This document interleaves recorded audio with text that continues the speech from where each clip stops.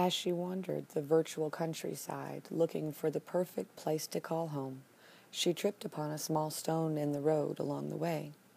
She picked up the stone and put it in her pocket and continued her journey. Later, she tripped among several other small stones in her path. Each she picked up and placed in her pockets. When she arrived just outside the place she was looking for, the townspeople saw her and ran to her aid, carrying her into the town square, amazed, staring at these boulders this small woman had carried so far.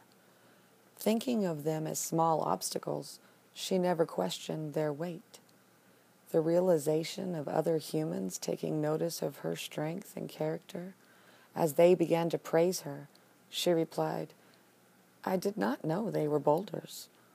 I came with what I had and what I have found along the way, a pocket full of rocks and the realization that mountains can be moved one pebble at a time."